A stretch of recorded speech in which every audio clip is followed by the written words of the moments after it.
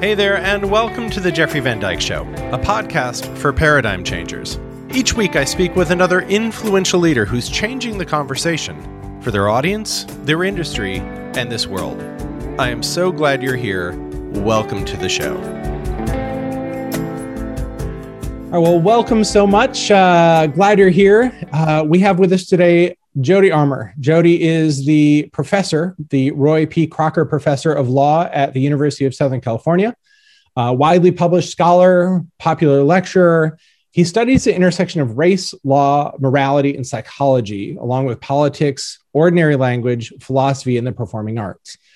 His latest book, N*GGA Theory, Race, Language, Unequal Justice in the Law, looks at America's criminal justice system, among the deadliest and most racist in the world, through deeply interdisciplinary lenses. And we'll be talking about that quite a lot in this conversation.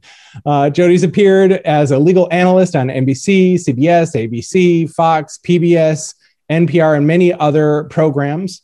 At the request of the U.S. Department of State and European embassies, Professor Armour has toured major universities in Europe to speak about social justice, as well as hip hop culture and the law.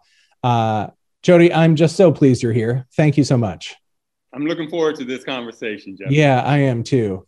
I got to say, we've had this booked for some time, and I was just sitting with yesterday the verdict coming down on Derek Chauvin's case with George Floyd's death, and that we're having this conversation the next day. Before we dive into anything else, and there's a lot of ground I want to cover with you today. I'm curious how you're feeling today, what's stirring for you. You've been a part of this conversation for years and years and years. Yeah, Jeffrey, for me, there was no eruption of joy, really. Yeah. It was more of a somber and kind of stunned satisfaction, but not an eruption of joy because, the satisfaction came from the worst fears not being realized. Mm-hmm. I had the kind of satisfaction or relief you would feel if you heard that a meteor was heading straight for Earth and we narrowly missed it. It narrowly missed us. There was a calamity that we could have had to go through if there really had been a complete acquittal, as there had been, for example, here in LA in '92, when there was also a videotape. And then it was Rodney King being repeatedly beaten by 4 officers who, and the videotape seemed like knockdown, compelling, ocular proof of wrongdoing, right? Yet when the case got to Simi Valley and the jury looked at that video, they acquitted those 4 officers and told Black people not to trust our lying eyes. Mm-hmm. It was a monumental act of gaslighting of Black America by non-Black America, right? Yeah. And so that is a possibility. I knew that Walter Scott, one of the early Black Lives Matter hashtags, was on a video being shot 6 times in the back while he was running away. That was on video, and the first jury deadlocked on that. Yeah. So there was a sense of relief that at least the bar doesn't go lower than this, right? At least the bar doesn't go lower than 9 minutes and 29 seconds with your knee on a man's neck who's prone and in handcuffs and dies, and your knee remains on his neck minutes after his last gasp for air and death, right? My hope was that at least those facts would secure us a conviction. Now, that's a hell of a low bar, Jeffrey. That's why I'm not celebrating. I'm not feeling triumphant today, because that's a hell of a low bar. Yeah. But, we did at least avoid a kind of calamity. Yeah. So much of my work looks at how our life's difficulties, our traumas, our life struggles prepare us for our gifts if we, if we go on that hero's journey. And you've been a part of race and law since you were a kid. I'm wondering if you could just share a little bit about your upbringing, your father, that story, because it is, there's a lot I want to get into around language. And there's so much about that it just blows my mind in terms of how words seeped into your being. Yes, Jeffrey. Well, I'm just the living legacy of a jailhouse lawyer. That's how I've viewed myself for a long time. My dad was given 22 to 55 years for possession and sale of pot in 1968. We suffered a Breonna Taylor kind of raid on our home, no-knock raid. And my 7 brothers and sisters and I were lined up while the phalanx of officers went through our home and allegedly found a bag of weed. And my dad was one of those uppity blacks in his day who would have done the full 55. He wasn't going to get good time credit. He's a 6'8" barrel-chested black man who flouted the racial conventions of his day. And so he was looking at either rotting in that jail cell for life or finding some route of escape, some tool, some instrument. And the instrument he found was by reaching up and pulling books down from the warden's library shelf of books, and teaching himself constitutional law, criminal procedure. And then he started typing out his own writs of habeas corpus and other legal memoranda on his cell floor on a Royal manual typewriter that I still have here. Amazing. In this room. He represented himself pro se through the state system, through the federal system, until 5 years later, I lost him. We experienced that family separation when I was 8. Family separation has been going on as part of the criminal justice system in America for generations, not just something that goes on at the borders. However, as atrocious as that is, we have a lot of it going on internally, had it then. The next time I was standing next to him outside of a prison context was in the Sixth Circuit Court of Appeals in Cincinnati, where he was standing in front of an en banc panel of judges in the Sixth Circuit in Cincinnati. And by the way, Cincinnati is where the Underground Railroad comes up. If you take a flight to Cincinnati, you land in Kentucky and in the airport. There are airports in Kentucky. And then you take a car over the river and there you are in Cincinnati. So historically, if you reach Cincinnati as part of the Underground Railroad, that's where the Underground Railroad came up. That's where black bodies in bondage found deliverance, right? And so here was my dad, another black body in bondage, seeking deliverance in Cincinnati, arguing in front of an en banc panel of judges, literally for his life. And now I teach his case in my criminal law class. It's called Armour versus Salisbury. And it stands for the following proposition that you would have thought would have been established well before his case, but he had to help establish this proposition that it's a denial of due process to a citizen for the state through a prosecutor to deliberately lie to a jury to secure a conviction. So there was no question that the prosecution lied intentionally, deliberately, and materially, humongous lie, but the prosecution said, that should be harmless error.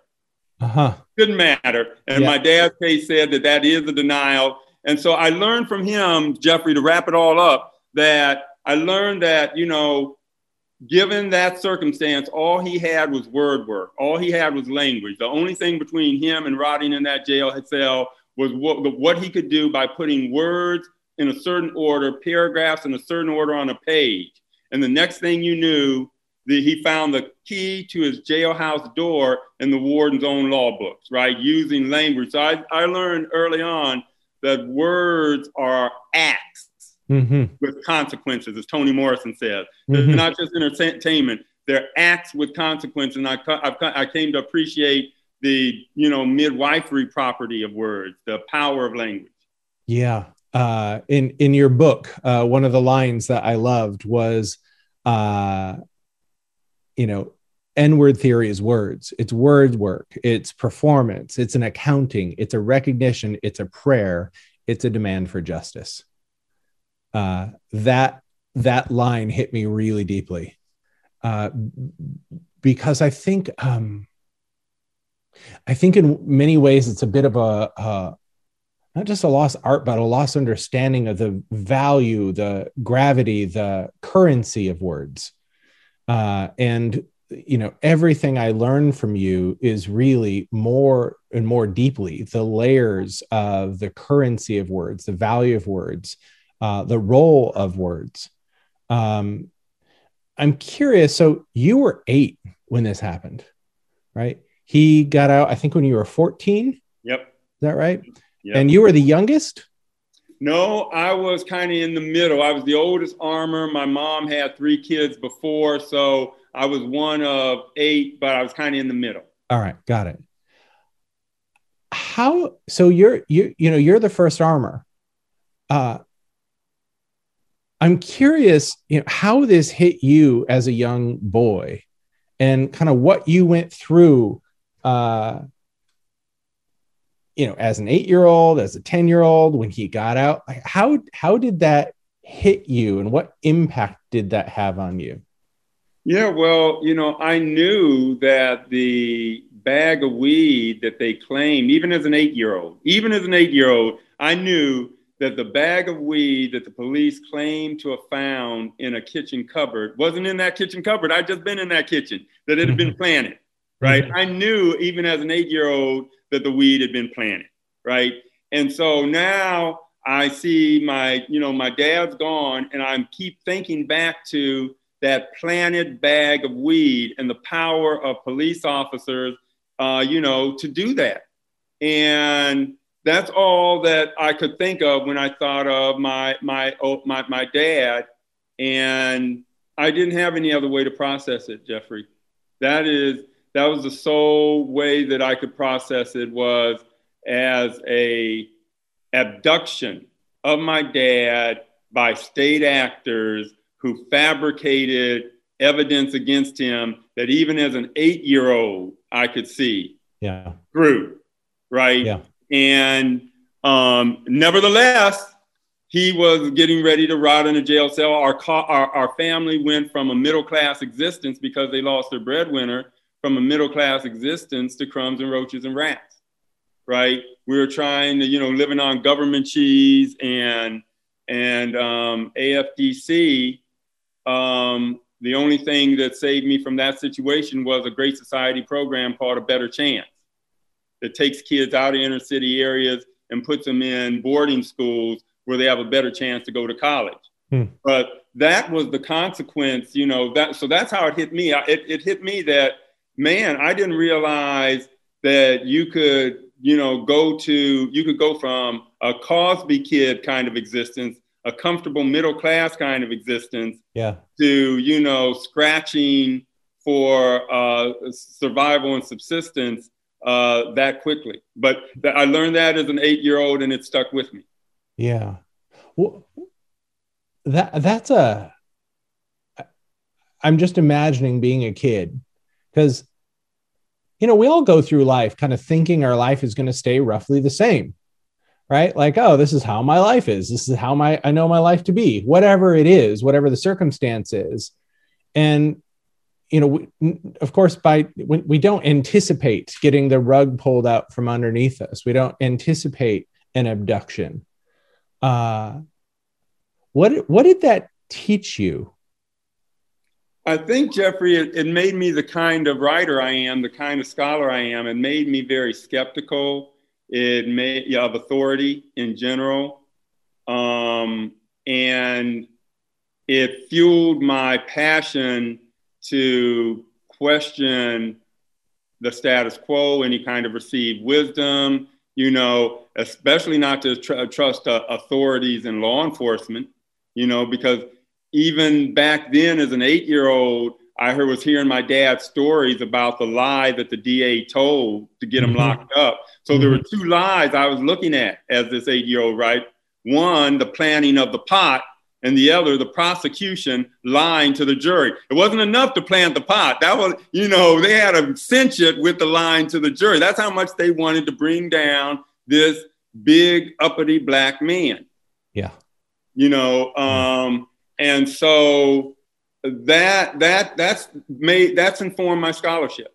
I think I bring to every kind of situation I'm trying to analyze a kind of dual consciousness, right? One part of my mind is the one that is from that background, from that context, very skeptical of, all things that we take for granted. And another part that's, gone through, the traditional schooling that we go through, high school, then college, and they teach you to look at things in a kind of mainstream way. So now I have kind of a dual consciousness, as Du Bois described it, kind of dual awareness, a kind of binocular disparity, if you will, that comes from two different perspectives being brought simultaneously to bear on the same object of analysis or study. And that's what gives you depth perception, right? That binocular disparity, that taking advantage of that dual consciousness. And so it's actually been helpful in my scholarship. I love that you share that. So many of the folks that are in my world and that I'm called to serve are outsiders. They haven't always fit. They've had to find their way. And I always say that, the sacred role of the outsider is to be a way shower. Because when you're on the outside looking in and you're not just in the mix with everybody else, you see things other people don't see, right? You see patterns other people don't see. You see disparities people don't see. You also see paths forward that other people might not have recognized. And that lens that's focused in multiple ways. I mean, growing up as, like you said, moving from a Huxtable lifestyle, to scraping by, and then going to Berkeley and Harvard, on your way to becoming a professor. That's a lot in the pie, I'm curious about disruption, because the very nature of N-word theory. You go into great detail about why that word and why it's necessary and why you use it and how you use it. Just one little quote. N-word theory traffics in transgressive utterances precisely because it is a way to examine the relationship between freedom of expression, academic freedom, transgressive art, unsayable words, words that wound, hate speech, racial justice, and social justice. I'm wondering what you can share about your theory, both N-word theory in general, but also word work and disruptive word work, right? That shakes things up and compels us forward. Yes, I love it. I love focusing on language. A lot of times I've talked about the book and I haven't been able to talk about this part of it as much as I would like, Jeffrey. So I appreciate this opportunity. The point of the N-word here is what I was doing was what Black Lives Matter describes as their primary methodology. One of the hallmarks of their approach to social activism is, number one, disruption, right? Shut it down. Yeah. Let's cut through our collective complacency about savage racial injustice and social inequality by first shutting it down and then compelling some uncomfortable conversation. Yeah. So for me, the way to shut it down, if you will, to be disruptive, was to introduce the N-word to settings that were unfamiliar with having it introduced to them. So taking it into academic settings, for example. In 1999, I went to the American Association of Law Schools annual meeting. And They, invited me to talk at this workshop on criminal justice. I've written a couple articles about criminal law. I'm sure they expected me to talk about, social cognition approaches to to human decision making and, implicit bias and things along those lines. But before I went to that meeting to give that talk, I was invited to speak in San Pedro, at Terminal Island, a federal prison down the street from me, and to talk to the guards, et cetera, about unconscious bias. They gave me a tour of the cell blocks, and I saw all of these grossly disproportionately Black faces that looked just like the young men I grew up with, the boys I grew up with. They could have easily been me, and it really unsettled me. So that when I got to New Orleans, I got up on the podium, got the microphone, had 300 tweedy law professors, right? Sedate, sitting back, waiting for this kind of, the usual ossified language of the academy to be delivered from the podium. And I told them that, I think that kind of language has been lulling us as academicians, as scholars, lulling us into complacency about some of the atrocious conditions that these people we're talking about. We talk about them as offenders and felons and criminals. We abstract them, and talk about them using these labels when these are human beings behind these, names and labels. And I was looking in their eyes in these cages that we throw them in, and I can't get them up on this podium and just go through our usual rigmarole. And I said a little more gracefully than that. I set it up, and then, Jeffrey, I launched into 16 bars from Ice Cube's America's Most Wanted, which is, has lines like, kicking shit called street knowledge, why more niggas in the pen than in college? Because of that line, I must be a cellmate. That's from the nigga you love to hate, right? And he kind of goes through a consistent, kind of critique of, the social inequality, racial oppression, but in profane language that's disruptive, right? That was the point of gangster rap, right? When Ice Cube said, the first time I heard it, walking down Bancroft Way in Berkeley, I'd never heard a sound like this. It was from NWA. Somebody had a speaker out the window, and I heard somebody saying, fuck the police coming straight from the underground. A young nigga got it bad because I'm brown and not the other color. So police think they have the authority to kill a minority. And what I heard was clearly political speech. Yeah. What other people heard was a reason to lock him up. The police told him on stage, if you utter those words, we're going to put handcuffs on you and lock you up. He went out on stage, uttered those words on a number of occasions. They put handcuffs on him and locked him up, right? That's why I am such a almost free speech, kind of partisan. I'm a strong free speech partisan, to be sure, there are some limits that anybody's going to recognize on anything, but I'm a strong partisan because I know that the transgressive words, the linguistic and non-linguistic forms of symbolic communication that dissidents use, that Black folk use, that those who are opposing the status quo use, that they are going to be made targets of any hate speech crimes, of any efforts to regulate speech. Yeah, they may go after the KKK today, but trust, tomorrow it's going to be Black Lives Matter, and they're going to be calling Armour a Black identity extremist, and they're going to be cracking down on, what they view as what we've seen them already cracking down on last summer in the streets. We saw what the police were doing to ordinary citizens and journalists and everybody else. Yeah. So why do we think they're going to do less of that if we give them more tools to do it? Yeah. Yeah.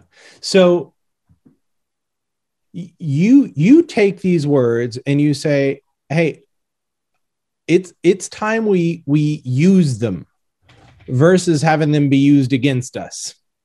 It's time we take that sharp knife and cut into the fabric of our complacency so that we can wake up and have a new conversation.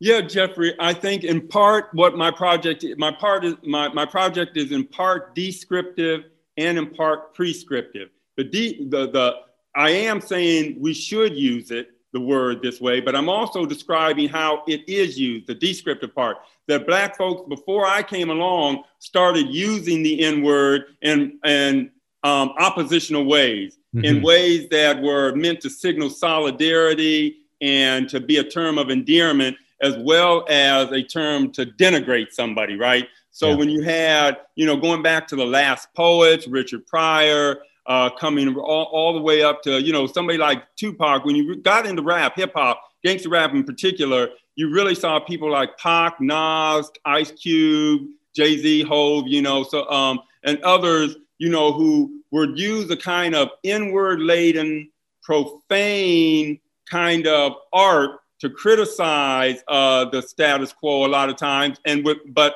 they would also use the N-word in ways like this, Jeffrey.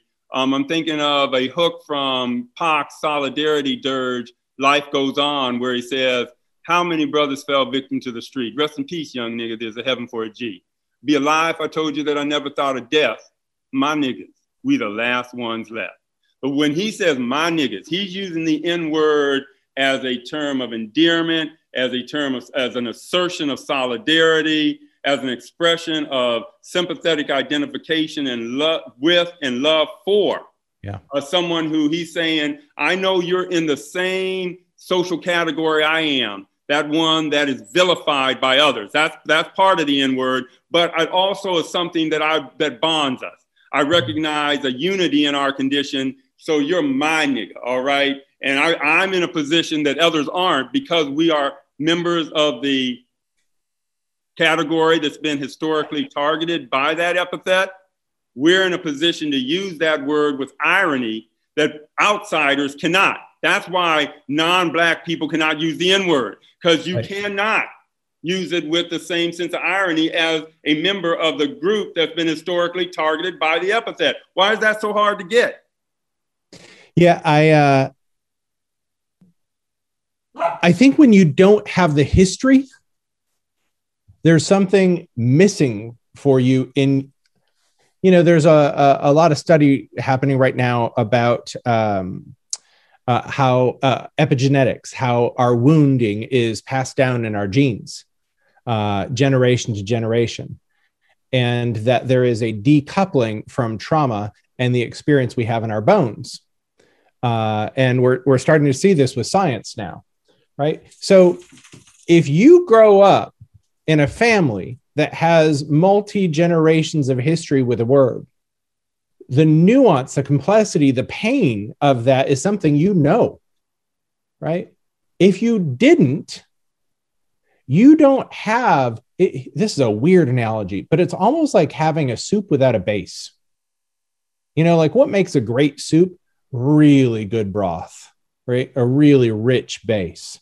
But if you don't have that base, there's nothing there. And I think that people that don't have that history, and then, hearing it in pop culture, going, well, you're using it, why can't I? Right. Yeah. See, now you're getting down, Jeffrey, to the real problem that a lot of folks have.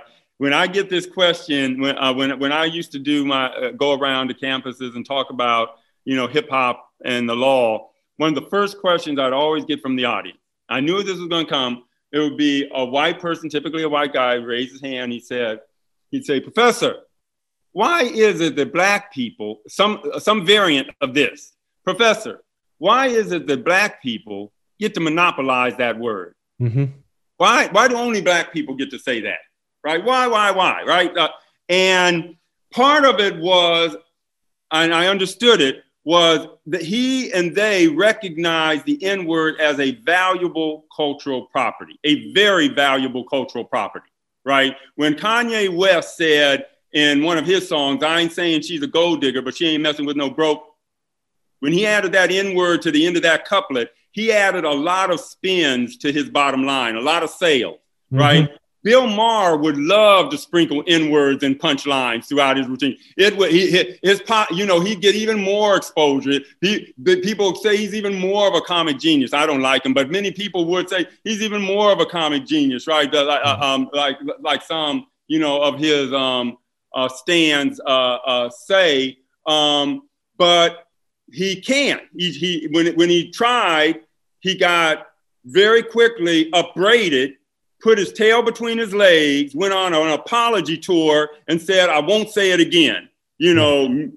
Mister, I'll say anything, anytime I want. No, I won't say it again, because that is, kind of a third rail, linguistic third rail. What do you mean by that? A third rail?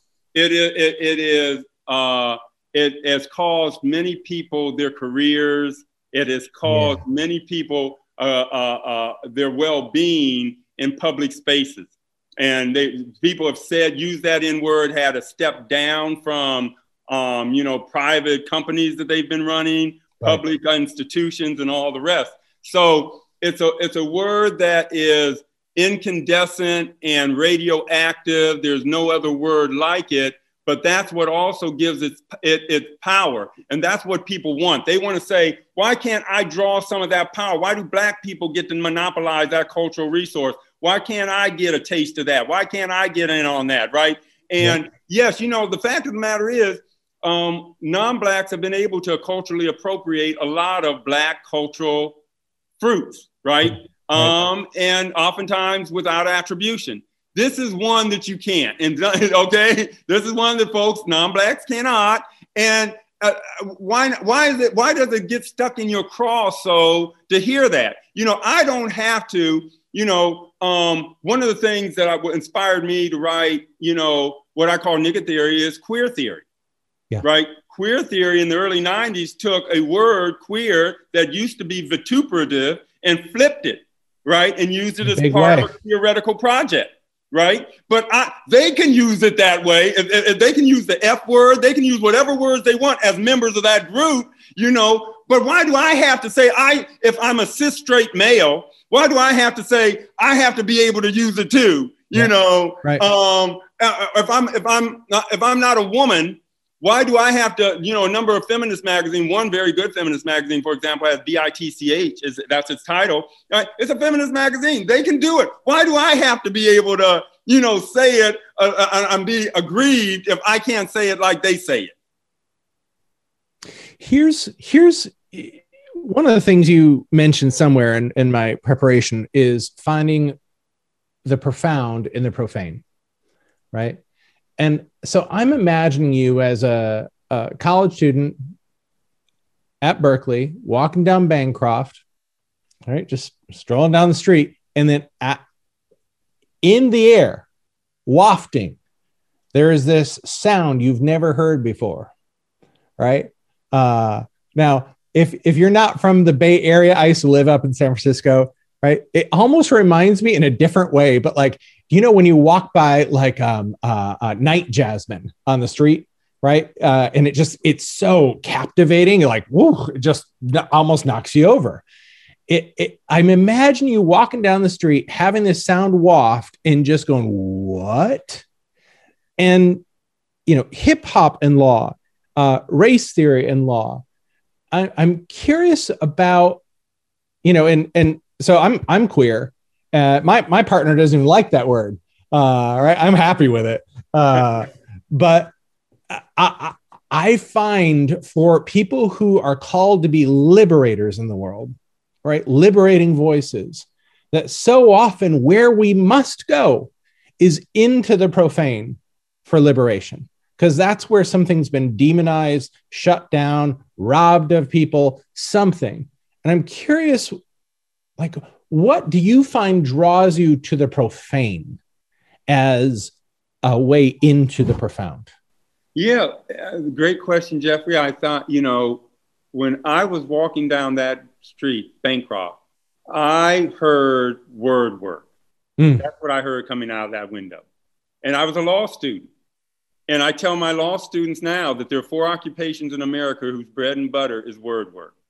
That is writers, poets, lawyers, and rappers, right? They stand or fall on the word work they can do, right? And so as somebody who had committed his, now young professional life to the law, to language in that way, I heard language that was amazing. as somebody who's into language, right. Game recognized game, language. I heard a facility with the language, a fluency, a flow that was remarkable just from the standpoint of the art of language, the art of discourse, the music of language, right? Of language itself. And that's what arrested me initially. And I think that I was drawn to it in a way that a number of my peers weren't, because they would hear the profanity and dismiss it.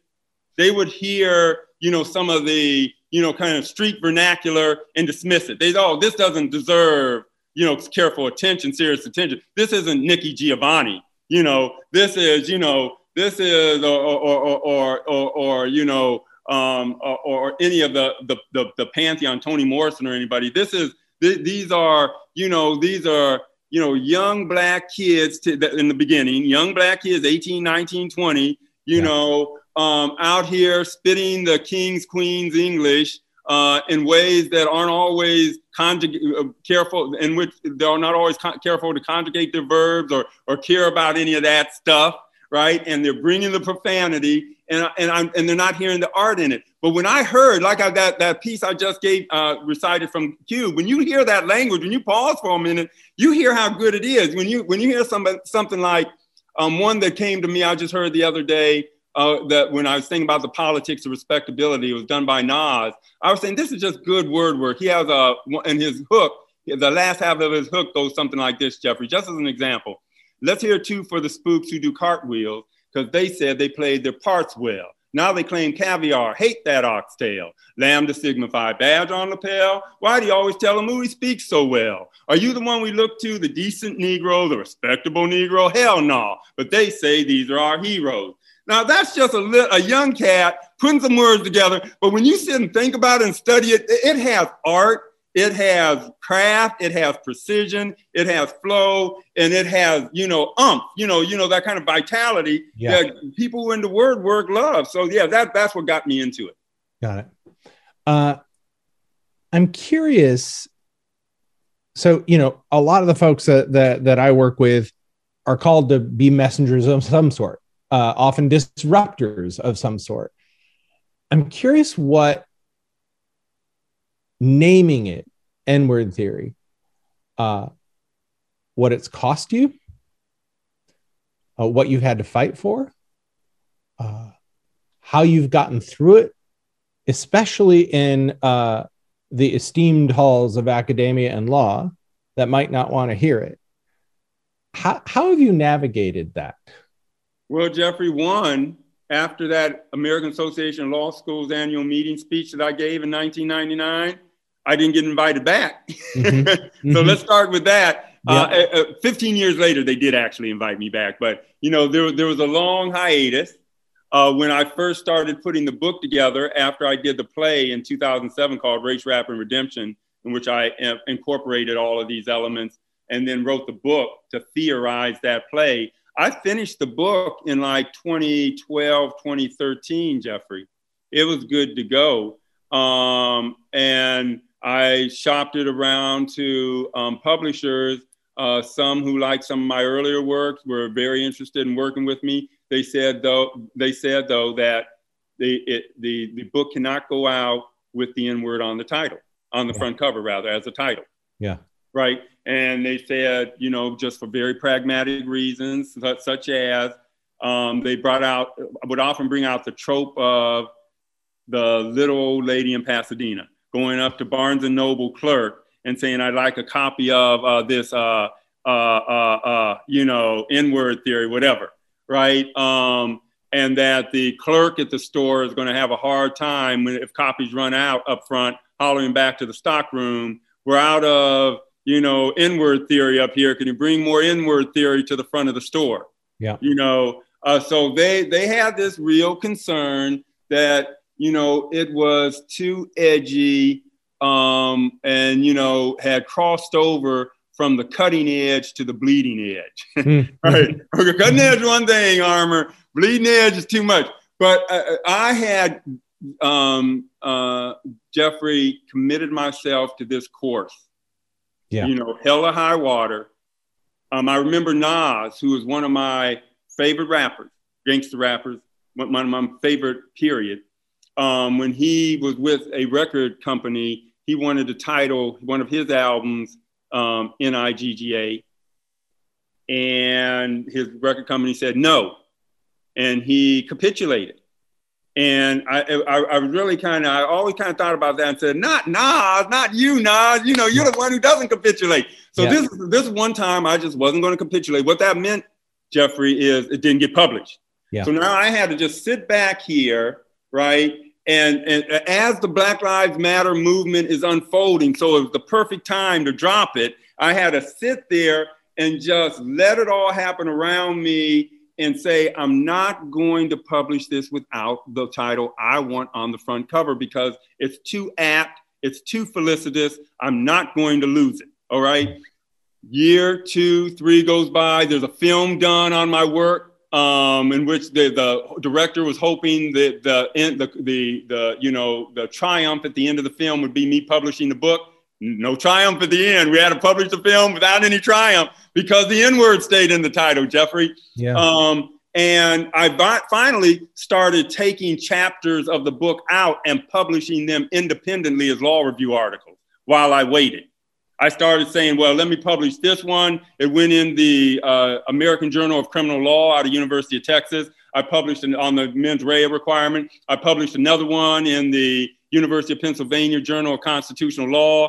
I published another one in the Ohio State Journal of Criminal Law because I wanted to publish in a journal in the law school that my dad got law books from. He got them from the Ohio State, law school. So that was meaningful to me. And then finally, LARB books came along and they had, vision and backbone. It takes some backbone right now, right? We're talking about some backbone and some vision, some risk taking that you consider, a worthwhile risk taking, and they took it. And despite, and then I like to sum it all up with this, Jeffrey. Despite all that naysaying, and this is what I'm saying to other people who are writing and being told not to do it your way. And I'm not saying that you don't sometimes have to compromise, but despite all that naysaying about how it wouldn't sell and couldn't sell and would be too much of a liability, when it came out, it was the Amazon #1 release in 3 different categories: courts and law, discrimination, and rap music. Kirkus Books said it was one of the best books of 2020.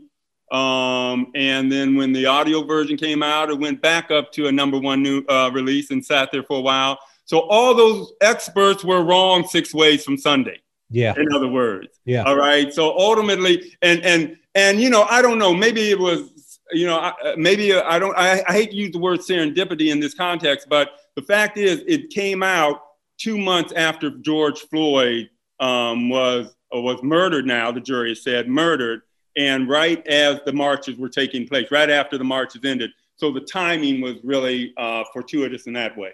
Yeah, I'm curious. Is there some inner light that guides you? Some faith, spirituality, something. I mean, you're obviously a deep thinker, right? You're incredibly well educated. You're a professor, all of that. But I'm curious if there's something either outside of you or deeper inside of you that keeps you going, even when you get the no's and the no's and the no's, or even when X, Y, or Z happens. Yeah, Jeffrey, I've thought about that some and quite a bit actually lately.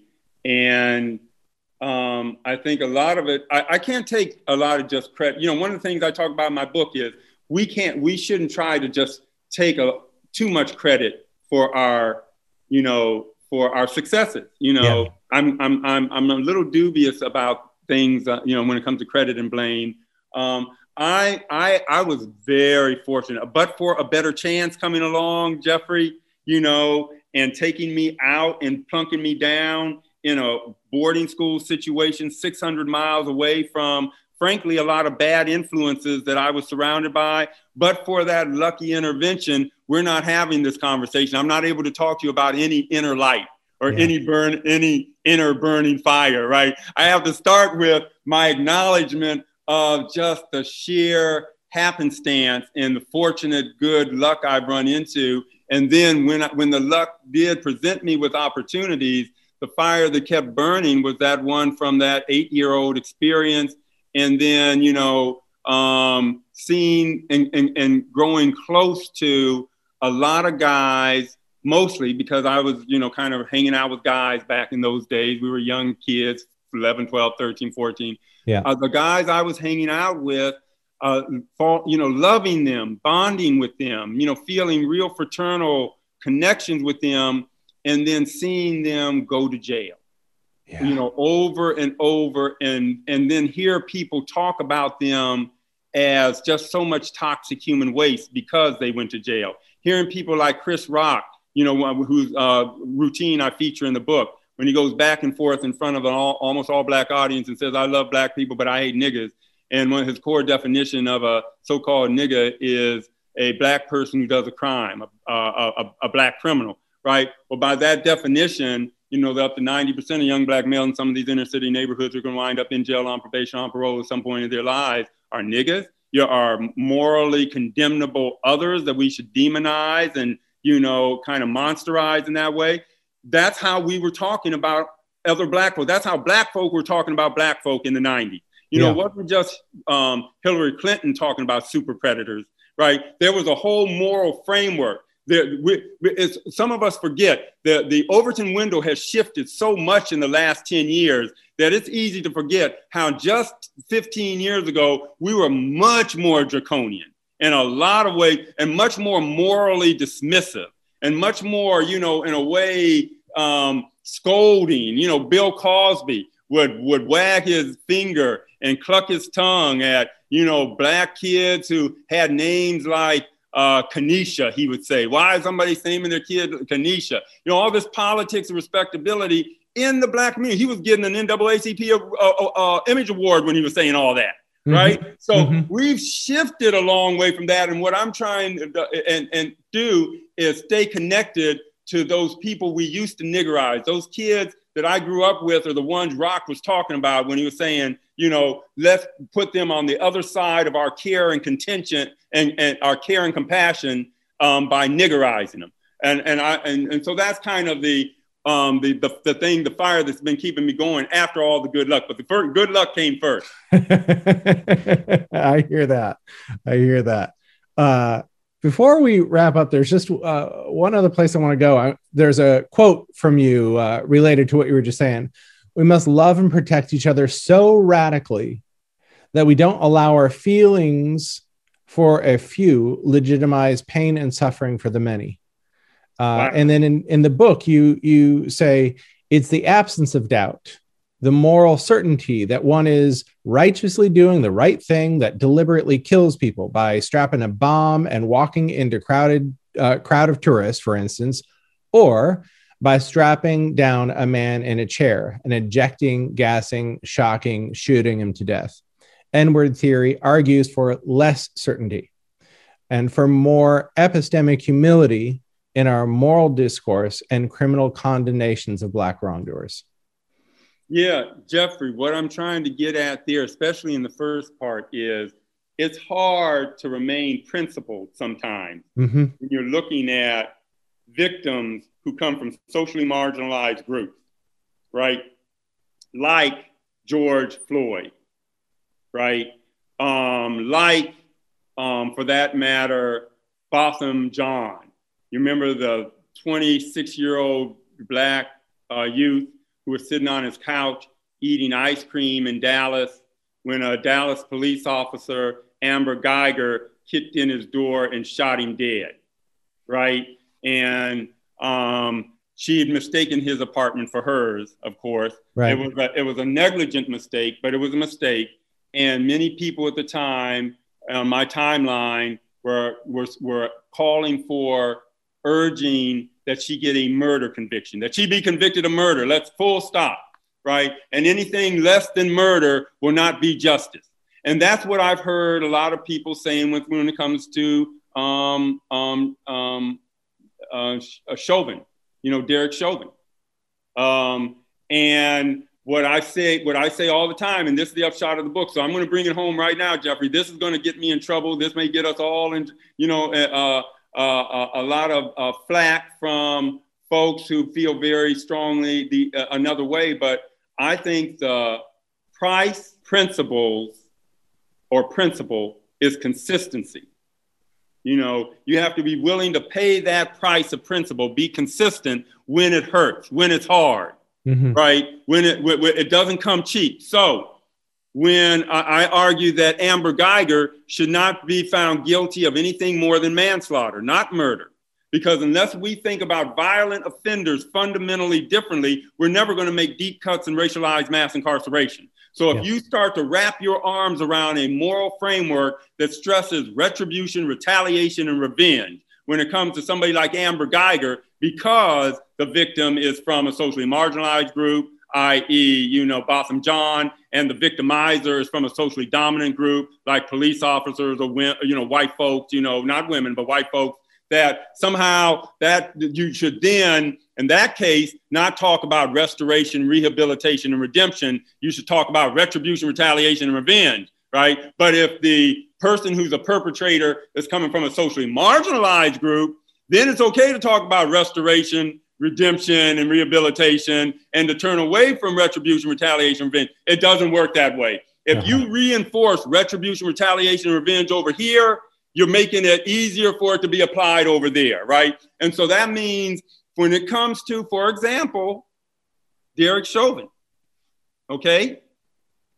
I know people have been very satisfied that he got 2 murder convictions and a manslaughter conviction. 2nd-degree murder, 3rd-degree murder, and manslaughter.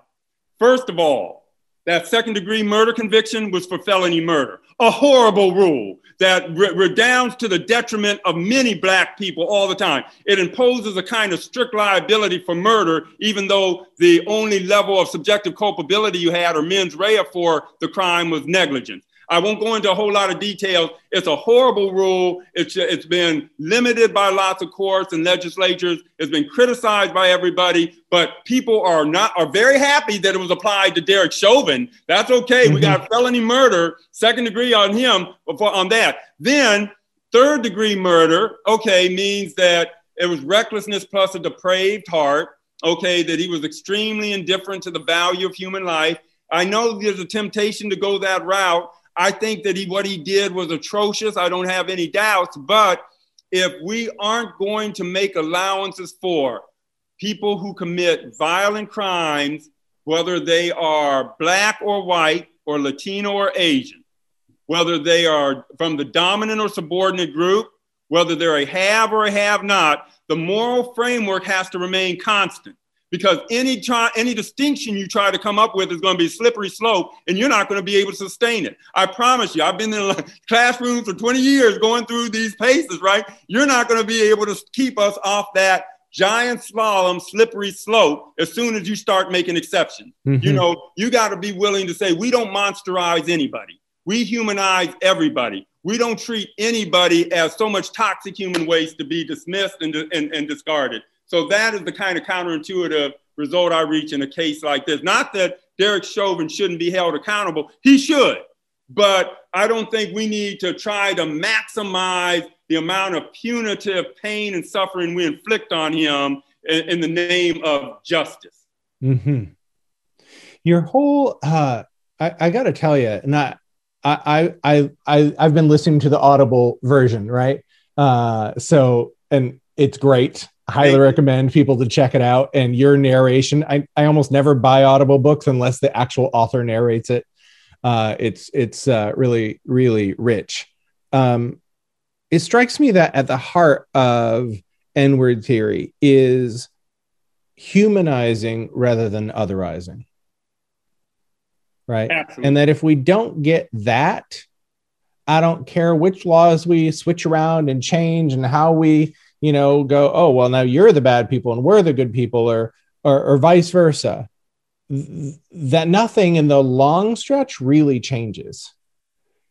Your upbringing, where you said, I was hanging out with these guys, and then they were in jail, right? It strikes me. I have a former client who wrote a book about this serial killer in Norway. And I was like, why did you write this book? Also an attorney. And she just said, he grew up 20, 30 minutes from me. And what made him different than me? Yeah. And she had to get inside of that conversation. And I hear in your conversation, had it not been for this program that took me out of this circumstance, put me in this one and on a different path, I could have been one of those guys, right? I could have been there.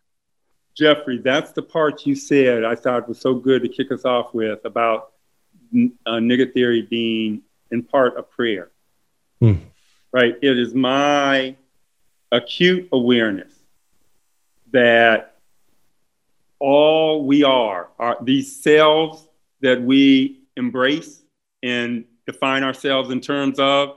This self is nothing but a tissue of contingencies, right? Once we accept that, and that's what I do in that moral luck chapter, once we really accept our own, contingency in that way, hopefully humility comes with that. That's the big hope, right? Epistemic humility, or humility about our capacity to morally judge others. And it connects us to one another at that most human level, because we get out of the better than, worse than, wicked worthy. It says we are all humans. And that doesn't mean we don't fight like hell against injustice. I may have to go to war and spill blood to stop Nazism. I might, but and on the battlefield, it's about blood. But once the battlefield has been left, and now we have a court of law, we have a moment of reflective equilibrium in which we can sit back as a society and make these kinds of criminal judgments, then we should be guided by these other principles, right? Now we're not just fighting for survival. We should be able to look at things through this alternative moral lens of restoration, redemption, rehabilitation, and not retribution, retaliation, and revenge. Yeah. Which is a way of distinguishing and distancing ourselves from others, whereas restoration, redemption, and rehabilitation is a way of connecting us to others, recognizing their humanity and trying to repair and heal any rifts between them and us. Yeah, so good. Let's wrap it up there. This has been really rich. It's been a real gift having you here. Thank you so much for your time. Thanks for the work you do in the world. Thank you for challenging us, and may you keep going and bring more and more humanity to us humans. Thank you so much, Jeffrey. Thank you for your very nuanced and thoughtful questions too. You really read the book. I appreciate that. Absolutely, my pleasure. Speaking of the book, N*GGA Theory, Race, Language, Unequal Justice, and the Law. You can get it at your favorite bookstores, at Audible, all that good stuff. Jody, you have a website as well. What's that? Yes, jodyarmour.com. Fantastic. So we'll have this all in the show notes online as well. This has been a real pleasure. Thank you so much. Thank you, Jeffrey. Take care now. Hey there, thanks so much for listening in. If this conversation was powerful, if it stirred your soul or inspired your journey, then be sure to share it with a friend. Just copy and paste the link wherever you're listening to this podcast and text that link right now to a friend that you think would be inspired by this episode. And if this is your first time here, be sure to click that subscribe button over on Apple Podcasts, Spotify, and I'd really appreciate it if you'd leave a rating and review so I can get to know you and your thoughts better. To learn more about the work I do with emerging and established paradigm changers, go to thecourageousmessenger.com. That's all for today. Thanks so much for being here, and I hope to see you in the next episode.